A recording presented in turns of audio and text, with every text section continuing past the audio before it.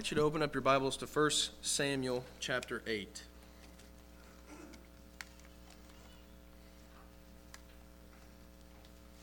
First Samuel chapter 8.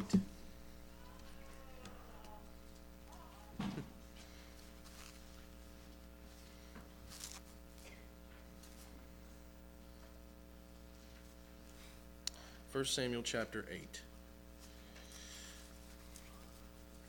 Give me just 1 second here, trying to clip this thing on.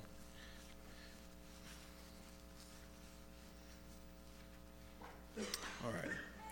1 Samuel chapter 8. Again, as always, it's good to see everyone.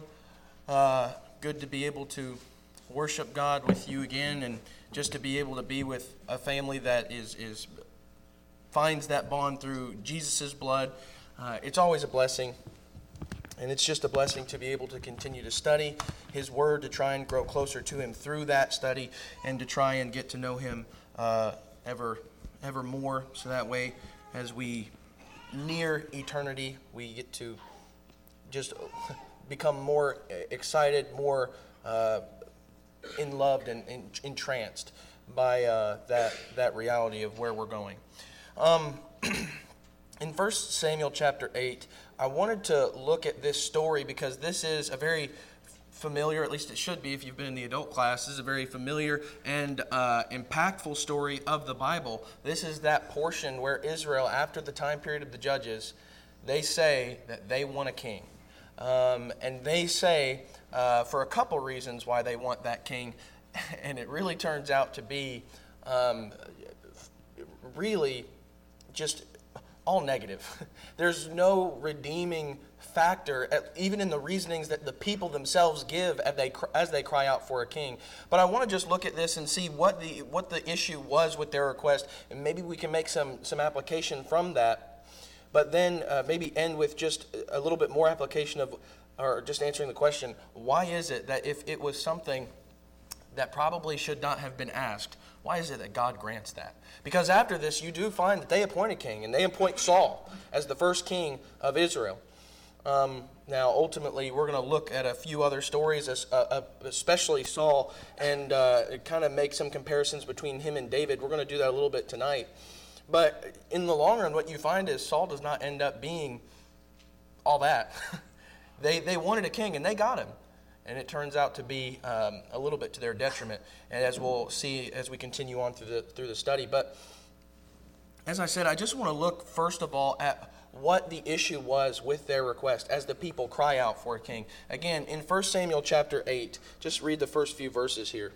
It says, "It came about when Samuel was old that he appointed his sons judges over Israel. Now the name of his firstborn was Joel, and the name of his second Abijah.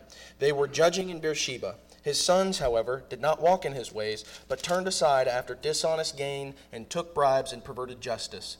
Then all the elders of Israel gathered together and came to Samuel at Ramah, and they said to him, 'Behold, you have grown old, and your sons do not walk in your ways.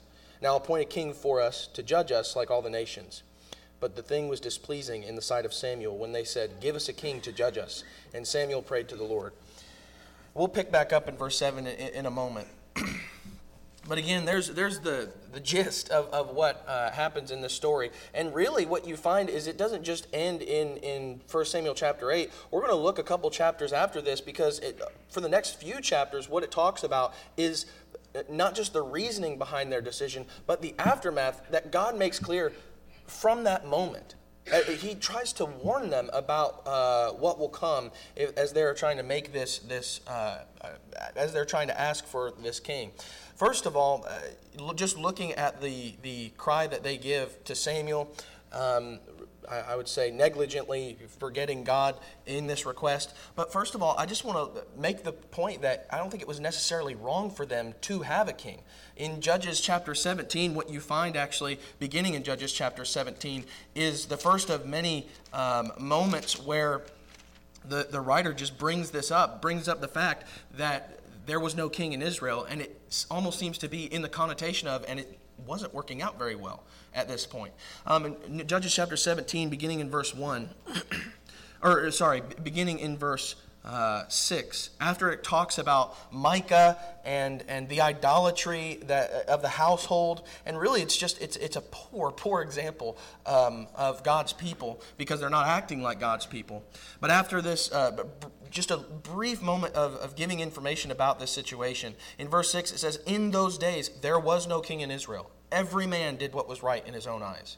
And it almost seems like the writer is trying to say, trying to make a bit of a connection, saying there was no king, and because there was no king, and maybe more so pointedly, no righteous king to guide them, they acted in their own way. They wanted to do what was right in their own sight. We talked about the devastation that brings. This actually comes up in chapter 18 and verse 1, in chapter 19 and verse 1, but skipping over to Judges chapter 21 and verse 25.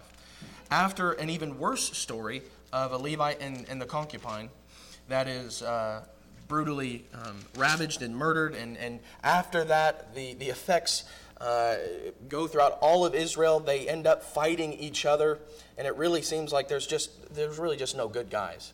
But at the end of all of this, in verse 25, the very end of the book, it says, "In those days there was no king in Israel. Everyone did what was right in his own eyes." And so yet again, not only has it been saying this a couple of times, but it ends with that point. And so you look at Judges, and really it might leave the question of, well, I mean, if this is how the writer is speaking of not having a king at the time, then why is it such a big deal when they ask for a king in 1 Samuel chapter 8? You even see in the law in Deuteronomy chapter 17, God writes about a king that he would appoint over the people. In Deuteronomy 17, in verse 14 beginning, it says, "When you enter the land which the Lord your God gives you, and you possess it, and live in it, and you say, 'I will set a king over me like all the nations who are around me,' you shall surely set a king over you whom the Lord your God chooses. One from among your countrymen you shall set as a king over yourselves. You may not put a foreigner over yourselves who is not your countryman. Moreover, he shall not multiply horses for himself, nor shall he cause the people to return to Egypt to multiply horses, since the Lord has said to you, 'You shall never again return that way.' He shall not multiply wives for himself, or else his heart will turn away, nor shall he greatly increase silver and gold for himself." Wow, it seems like Solomon kind of forgot that, didn't he? But that's skipping ahead. But in verse 18, "Now it shall come about when he sits on the throne of his kingdom, he shall write for himself a copy of this law on a scroll in the presence of the Levitical priests.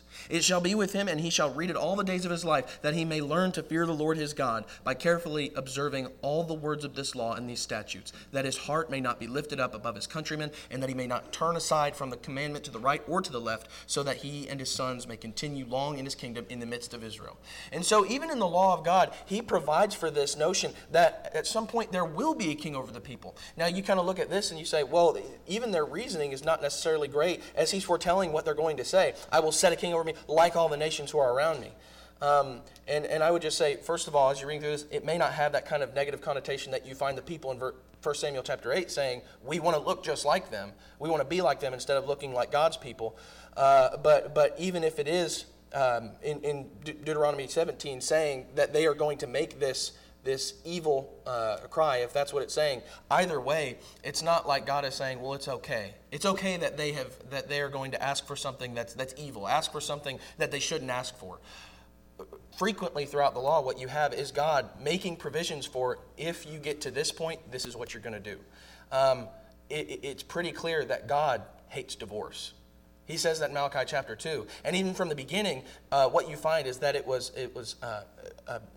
one male and one female cleaving to one another and forsaking all of the relationships. That is the pattern that we see from the very beginning. But then you see in the law a couple of times, I was talking to Brother Randy Reynolds about this after one of the services, after one of his lessons. I just appreciated something he said, and we just kind of got in a conversation about how so much of the law is written kind of as a means to say, this is not a good situation, but just in case, if someone gets into this situation, this is what you do. It kind of gives you the steps to take after something unideal or just plain unscriptural has happened.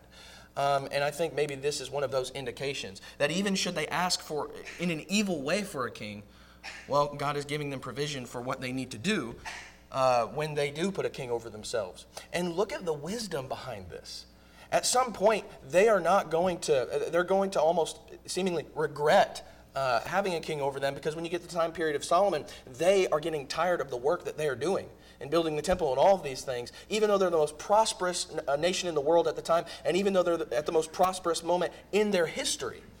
They're going to get tired of this, the work that the king is going to put them through, even though God had warned them all these years past. Now, going back to 1 Samuel, with all that being said, 1 Samuel chapter 12, I think the main issue is not necessarily that they're going to have a king over them, but rather they want, honestly, a different king than God would choose. 1 Samuel chapter 12 and verse 14. Verse 14 of 1 Samuel chapter 12, it says, "If you will fear the Lord and serve him and listen to his voice and not rebel against the command of the Lord, then both you and also the king who reigns over you will follow the Lord your God. If you will not listen to the voice of the Lord but rebel against the command of the Lord, then the hand of the Lord will be against you, as it was against your fathers. Even now take your stand and see this great thing which the Lord will do before your eyes. Is it not the wheat harvest today? I will call to the Lord that he may send thunder and rain. Then you will know and see that your wickedness is great, which you have done in the sight of the Lord by asking for yourselves a king." So Samuel called to the Lord, and the Lord sent thunder and rain that day, and all the people greatly feared the Lord and Samuel. Then all the people said to Samuel, "Pray for your servants to the Lord your God, so that we may not die, for we have added to all our sins this evil by asking for ourselves a king." Now, the reason I wanted to come to this is because even the people, not immediately, but the people do at some point admit they were wrong in asking for a king for the reasons that they give in 1 Samuel chapter 8, because we want to look like the other nations. It wasn't because they were just so pious and thought, I remember God writing about this in his law, and I really want to see this happen. That's not the reason they were doing this. They specifically wanted to look like the world. And we've already made the case that just always leads to destruction. And so it was their motives and their desires that were the problem. Now, with all that being said, there are two things that I think are the main issues when looking at their attitudes and looking back at their desires. First of all, back in 1 Samuel chapter 8, beginning in verse 6, 1 Samuel 8, beginning in verse 6, it says, "The thing was displeasing in the sight of Samuel when they said, 'Give us a king to judge us.' And Samuel prayed to the Lord. The Lord said to Samuel, 'Listen to the voice of the people in regard to all that they say to you, for they have not rejected you, but they have rejected me from being king over them. Like all the deeds which they have done since the day that I brought them up from Egypt, even to this day, in that they have forsaken me and served other gods, so they are doing to you also. Now then, listen to their voice. However, you shall solemnly warn them and tell them of the procedure of the king who will reign over them.'" And so yet again, you have yet another moment where God is warning them about the consequences of what they're asking for, which is always striking to me how blunt, how brutally honest, not brutally, that's a bad way of saying it, but how honest God is all throughout to his people. Even when it comes to the Exodus, it's not like he says, "Oh, you're not going to have to do anything. You're not going to have to lift a finger." No, they're going to have to wander a little bit. They're not going. It's not yet to the punishment, but before you actually get to that point of the punishment, they're going to have to follow the pillar of fire and the cloud to the promised land. And so it's not like they're not going to have to do anything. No, they're going to have to do a little bit of work. But in chapter 10 of 1 Samuel, chapter 10, in verse 17.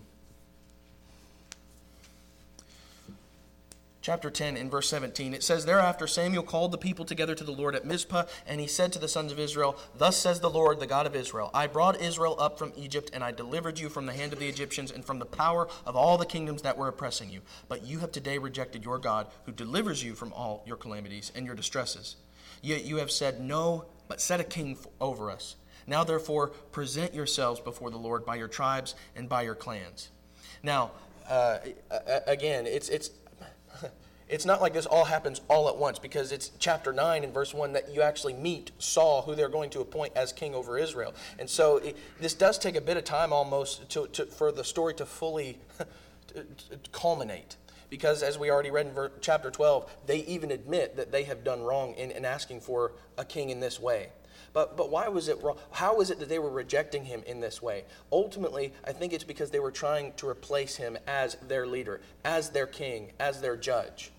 They wanted a different kind of king to judge over them, not God necessarily. And maybe it was just that they had forgotten him. frankly, I think that it was not necessarily that they forgot him. They just didn't want to remember him.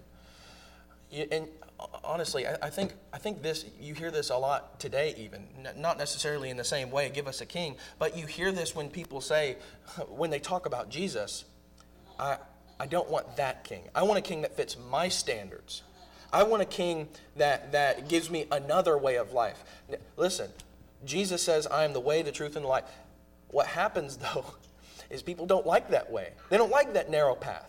Because there are some things on that narrow path that they're not allowed to do, that they don't get to bring along with them.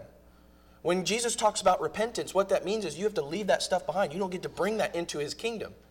But some people don't like that. And so what they want, what they fall for instead, is a fake Jesus, is a false gospel. As Paul would talk about that in Galatians chapter 1. And why? Because they want a king that will fit their standards, a king that will allow them to live the way they want to live, under the kind of rule that they want to live under. Ultimately, they didn't want to live under the strictures and the ordinances, the holy and righteous ordinances of God. And again, it could have been that they had just forgotten him. I don't necessarily think that they had gotten fully to that point yet. Definitely when you get to the minor prophets, there's many people of God that have just plain forgotten his word and forgotten him altogether. But up to this point, what you have is mixed religion. They've brought idolatry in, and they've kind of mixed it in with the worship of Jehovah, and they've even kind of superseded that worship over Jehovah's. But here, up to this point, God over and over shows them, you don't get to choose that and not receive the consequences, the curses of the disobedience. Well, not only that, but I think they reject him by dismissing him as their sole standard. As we were just saying with that mixed religion there that they tried back in 1 Samuel 8. And you remember in verse 4 of chapter 8, it says, Then all the elders of Israel gathered together and came to Samuel at Ramah, and they said to him, Behold, you have grown old, and your sons do not walk in your ways. Now appoint a king for us to judge us like all the nations. Now, you kind of look at this and you think, granted, his sons were not great. His sons actually were kind of like Eli's sons, evil. They didn't walk in the way of their father. They didn't walk in the way of the Lord, certainly. But, you think about all that and you kind of think they do have a point there. But just because they have a point there, that doesn't mean that you get to come in and change everything. Look at what God did to Eli's sons. They were wicked, and God dealt with them. God had rejected Eli's wicked sons. He could have done the same to Samuel's. He could have done the exact same thing that he had done in raising Samuel up to take Eli's place after Eli and his sons had died. And he could have done the exact same thing here, but maybe they just weren't willing to wait for that. And so I think to a degree there is a lack of faith there. Over in chapter 12 of 1 Samuel, in verse 2 beginning, verse 2 of, we'll begin in verse 1, we might as well, of chapter 12. It says, Then Samuel said to all Israel, Behold, I have listened to your voice and all that you said to me, and I have appointed a king over you. Now here's the king walking before you, but I am old and gray, and behold, my sons are with you. And I have walked before you from my youth, even to this day. Here I am, bear witness against me before the Lord and his anointed. Whose ox have I taken? Or whose donkey have I taken? Or whom have I defrauded? Whom have I oppressed? Or from whose hand have I taken a bribe to blind my eyes with it? I will restore it to you. They said, You have not defrauded us or oppressed us or taken anything from any man's hand. He said to them, The Lord is witness against you, and his anointed is witness this day that you have found nothing in my hand. And they said, He is witness. And again, they admit to something other than what we said earlier in chapter 12, that they had done wrong in this request and why they were asking for a king. But they even admit to this point that Samuel was still doing his job. It's not like he had kind of waned. He was old. He was in old age, granted. But that doesn't mean that he wasn't still leading. That doesn't mean that God wasn't still using him. God is going to continue to use him even into Saul's reign and even into not into David's reign. He dies before Saul actually dies. But ultimately, he even kind of is a part of David being anointed as the next king of Israel, who's going to take Saul's place. And so it's not like he's on his deathbed. He is still working. And he is a good judge. But they say, well, we just don't want to do this anymore. And so they rejected his continued leadership. But in doing so, they put themselves maybe in a worse position. And I think sometimes, because again, you look at Saul's reign and he makes mistake after mistake, failure after failure, and it doesn't lead Israel into prosperity.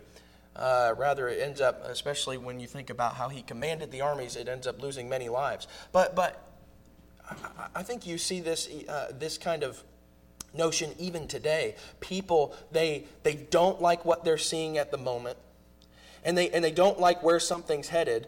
And so maybe like the people of Israel asking for a king, they get Saul because maybe they're tired of what they see. They get that king, the king that they choose. I think people can do this with leaders even in the church. People don't like, and Lakeside's in this position. We don't currently have elders. Now, I know that many of us are tired, and all of us want to have elders that will lead the congregation of Lakeside, that we want to fulfill what the scriptures teach that a local congregation is supposed to look like. But let me just ask, for the deep desire and want for elders to have the oversight of the congregation at Lakeside, does that just mean because of that desire that we're just going to choose whoever to be an elder? It's kind of like what we were talking about earlier this morning. You don't just get to choose an unqualified man. You don't just get to place someone in there because you don't like what you see. Again, it's not ideal, but you don't get to just start adding on to an already unideal situation. And that's what I think Israel has done in their request here. And so I think that's also how they are adding on to this rejection, ultimately, of God. They didn't fully trust in his leadership, even though he had led them up all the way through all the things that he had from Egypt, through the Exodus, through the Red Sea, through the wandering in the wilderness, brought them to the judges. And over again, Samuel's going to make the case beginning in verse 6 of chapter 12. Throughout the period of the judges, he has delivered them. He says in verse 6, "It is the Lord who appointed Moses and Aaron and who brought your fathers up from the land of Egypt. So now take your stand, that I may plead with you before the Lord concerning all the righteous acts of the Lord, which he did for you and your fathers. When Jacob went into Egypt and your fathers cried out to the Lord, then the Lord sent Moses and Aaron, who brought your fathers out of Egypt and settled them in this place. But they forgot the Lord their God. So he sold them into the hand of Sisera, captain of the army of Hazor, and into the hand of the Philistines, and into the hand of the king of Moab, and they fought against them. They cried out to the Lord and said, 'We have sinned because we have forsaken the Lord and have served the Baals and the Ashtaroth. But now deliver us from the hands of our enemies, and we will serve you.' Then the Lord sent Jerubbaal," which is Gideon, "and Bedan and Jephthah and Samuel, and delivered you from the hands of your enemies all around, so that you lived in security. When you saw that Nahash, the king of the sons of Ammon, came against you, you said to me, 'No, but a king shall reign over us, although the Lord your God was your king. Now, therefore, here is the king whom you have chosen, whom you have asked for, and behold, the Lord has set a king over you.'" So what has he gone? He has gone through just a brief, a condensed history of how God has given them the victory, how he has been their sole reason for deliverance time and time again. And now he brings up, now you're worried about another king that's going to come up and is threatening us. And now, where has that resolve gone? Where is that faith gone? That trust in God? Well, it had vanished. It was no longer, if it was ever at a very strong point, it was no longer that strong resolve that would keep them following under the leadership of God. And this is why I use the word inconvenient. I think sometimes, many times, people, when things are not ideal circumstances, when things get difficult, and when they even stay difficult for some time, we end up looking outward, and especially past the patterns that God has given us, past his will and past his word, and we start looking at how other people have done things. So people begin to worry about how we're not getting maybe enough visitors, or maybe the attendance has really been slacking, and so they look at a denomination and they say, "This has worked. And look at how many people they're bringing in, and look at what we have been doing. It's not good enough anymore. It's not doing what we want it to do. And so maybe we're going to change how we worship. Maybe we're going to bring instruments in and go past the patterns that God has given us in the New Testament. Maybe we're going to find another way to collect funds, so that way we can spend the Lord's money on even more than what he has given us in the Scriptures." Now, I know that that's kind of a absurd example, because I know we would never do any of that, and you just kind of kept adding on with the scenario. But that's what you have a lot of the time. People get so upset about what they're seeing around them, and it's just so, it's so the opposite of what they want it to look like. And so what are we going to do? Well, clearly this instruction isn't working, so we need to go to some other standard. We need to go to some other source.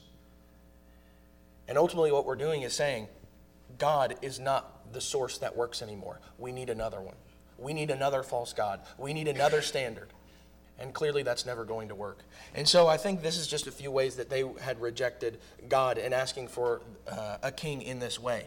But even more specifically, secondly, they wanted to be like the other nations. They wanted to look like the other nations. Back in 1 Samuel chapter 8, in verse 19, it says, "Nevertheless, the people refused to listen to the voice of Samuel, and they said, 'No, but there shall be a king over us,' after he had given these warnings that God has told him to give them. 'That we also may be like all the nations, that our king may judge us and go out before us and fight our battles.'" Now, we already saw in the chapter that we just read from, in chapter 12, that a part of the reasoning for them asking for a king is because they got worried about this pagan nation, about this king Nahash. They were worried about him specifically, and that really was I would say, what kind of catapulted them into making this decision. Because of that anxiety, because of that lack of faith, they cry out for a king in this way. And they reject all the warnings that God gives to Samuel to give to the people. But especially in verse 20, you really see what they want. They don't want a king. They don't want a holy, righteous man like David that God is going to choose. But they want a man who's just simply a mascot. They want someone to parade around in the battlefield. It's scary to see a king in front of his army, so let's do the same thing. Was it not enough to have maybe a king that the opponent couldn't see? And maybe they couldn't see the army that was fighting on their behalf. But I just think back to what Joshua saw when he was, before they were about to take the land, and as he talks to the angel there, the commander of the Lord, how does he respond? He falls down on his face. And I think the people of Israel forgot that about the army that was on their side, about the commander of their army, of that army, rather. And just because he was invisible to the naked eye, to our earthly eyes, that does not mean he was not there. And it's so easy, just because we can't see the battle going on around us, because we can't see how great our God is, physically, earthly. It is so easy to just forget how big he is. And so I would just say, with regards to this, we need to constantly be looking back here, so that way we can remind ourselves of just how big he is, how great he is, how powerful he is.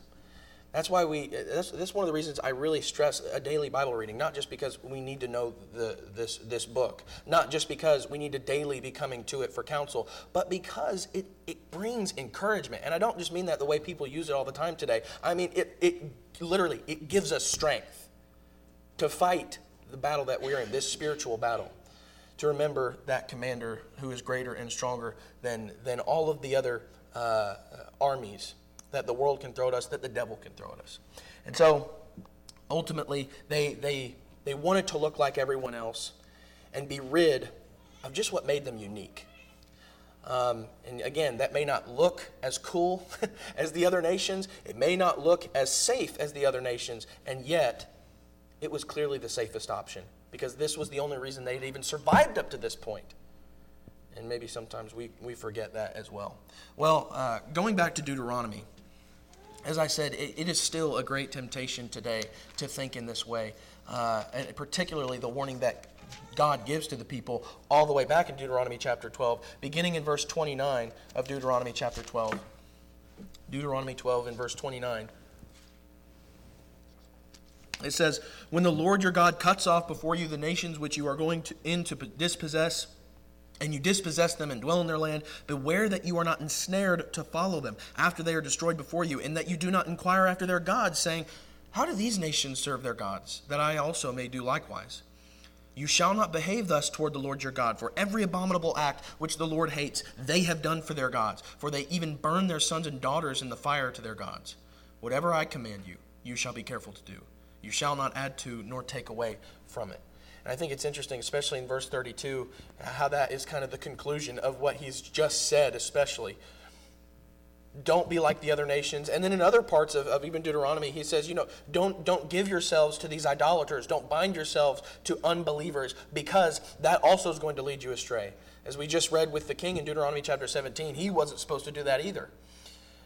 And even with Solomon, a man as wise as he gets led astray, and that leads to the division of the kingdom of Israel.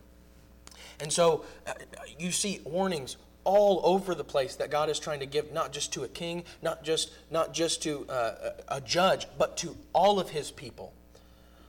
But over and over again, they don't want to listen. Over and over again, they just simply ignore that because they want to look more like the world. And again, as we were just saying a moment ago, it can be so easy to look around at people, other churches, denominations who are maybe bringing in a crowd, and we say, look at what they're doing, look at how many people they're bringing in. That's so attractive. A lot of times sin is attractive. A lot of times doing the unscriptural thing, the wrong thing, is very attractive. But very rarely do we, in the moment of seeing that, being lusting after that avenue, do we find can we imagine the conclusion that it's going to take us. So finally, there's just a couple of things that I wanted to mention, and why I think the cry for a king was evil, as Samuel puts it, as God puts it. But finally, I just want to answer the question: why is it that God permits it? Why does He grant their request? Well, first of all, and this is one of maybe the main applications that we need to remember, and that is that God gives the people, He gives everyone the choice to either go His route or their route. And you will receive the consequences, whether good or bad. Whether the righteous reward of faithfulness to God, or the bitter reward of faithfulness to the world and to the devil, ultimately to anything but God. Again, back in 1 Samuel chapter 12, in verse 20. 1 Samuel 12 and verse 20, it says, Samuel said to the people, "Do not fear, you have committed all this evil. Yet do not turn aside from following the Lord, but serve the Lord with all your heart." So he said, it's already done. You can't backtrack. You must not turn aside, for then you would go after futile things which cannot profit or deliver, because they are futile. For the Lord will not abandon His people on account of His great name, because the Lord has been pleased to make you a people for Himself. Moreover, as for me, far be it from me that I should sin against the Lord by ceasing to pray for you, but I will instruct you in the good and right way. Only fear the Lord and serve Him in truth with all your heart, for consider what great things He has done for you. But if you still do wickedly, both you and your king will be swept away. And so, one main application we need to take from this is, whatever you choose, God gives you the choice. He will allow you to make the choice. That's what He has done even before now, when they're supposed to be taking the promised land. Before they ever wander for 40 years, they could have taken it that first time that He brought them to the border. They could have taken it in Numbers chapter 13. When the spies came back, even though those 10 spies had a bad report, they didn't have to listen to them. They could have listened to Joshua and Caleb and followed them and Moses and Aaron all into the promised land. But they decide, well, that's a bit too scary for us. They decide that that's not the standard we want. That's not as attractive. And what that led to was 40 years of wandering in the wilderness till that generation died off. And so I go through all that just to say, they had to live with the choice that they made. And even here, in this story, they double down on this after they've been given the warning. They double down on it and they say, no, we want a king no matter what. And so it was indeed an evil request, an evil demand, because it wasn't done for holy, righteous reasons. And they're going to have to deal with the consequences that come from really what you find is a consistently petulant child as a king. Because when Saul, not too much farther into the story, when Saul finds out that David's going to be a king after him, what happens is it's just about almost immediately bitterness begins, and from that, much more conflict, much more bloodshed than there ever needed to be among the same people. David's going to have to flee from his home. He's going to have to flee from Israel. And you just think, even though Saul made some of the mistakes he made, he didn't have to die in rebellion. He didn't have to die in such a way as to put himself against the Lord's anointed. But ultimately, he puts himself in that place because, again, you get to make the choice, but you're going to have to deal with the consequences. And so he gives them the king that they asked for. He gives them that mascot that they want. In chapter 9 and verse 1, it says that there was a man of Benjamin whose name was Kish, the son of Abiel, the son of Zeror, the son of Becharath, the son of Apiah, the son of a Benjamite, a mighty man of valor. He had a son whose name was Saul, a choice and handsome man, and there was not a more handsome person than he among the sons of Israel. From his shoulders and up, he was taller than any of the people. So he really looked the part. You skip over to chapter 10 in verse 22. It's 1 Samuel chapter 10 in verse 22. And it says, therefore they inquired further of the Lord, has the man come here yet? Now, this is in the middle of a story where Saul has already been told that he is going to be king. But at the beginning, he's got some hesitation. He's a bit reluctant. He's actually quite fearful. And so one of the first encounters that they have with this new king, this king that's going to go out on the battlefield and be that mascot that they wanted, and be that scary figure in front of the whole army of Israel, just like the king of Nahash, or King Nahash. What's their first encounter with him? He's hiding from them, from his own people. Which I just think is ironic. But then you keep going. Has the man come here yet? So the Lord said, behold, he is hiding himself by the baggage. In verse 23, so they ran and took him from there, and when he stood among the people, he was taller than any of the people from his shoulders upward. Samuel said to all the people, do you see him whom the Lord has chosen? Surely there is no one like him among all the people. So all the people shouted and said, long live the king. Again, he really did look the part, physically. But it doesn't take very long to find, and this isn't to say that he only ever made mistakes. There are some moments where he does show faithfulness, and some moments where he shows that he has some level of intellect and wisdom. But it doesn't take long before it just spirals out of control. Because of that bitterness, because of that lack of faith, and it just leads to just utter disaster in his reign, and especially for Israel. And so that's the king that they choose. And then I think in almost just contrast to that, I think one of the reasons God gives them Saul is to then reveal that his king is different. He looks different, and he is just better. Over in 1 Samuel chapter 16, 1 Samuel 16,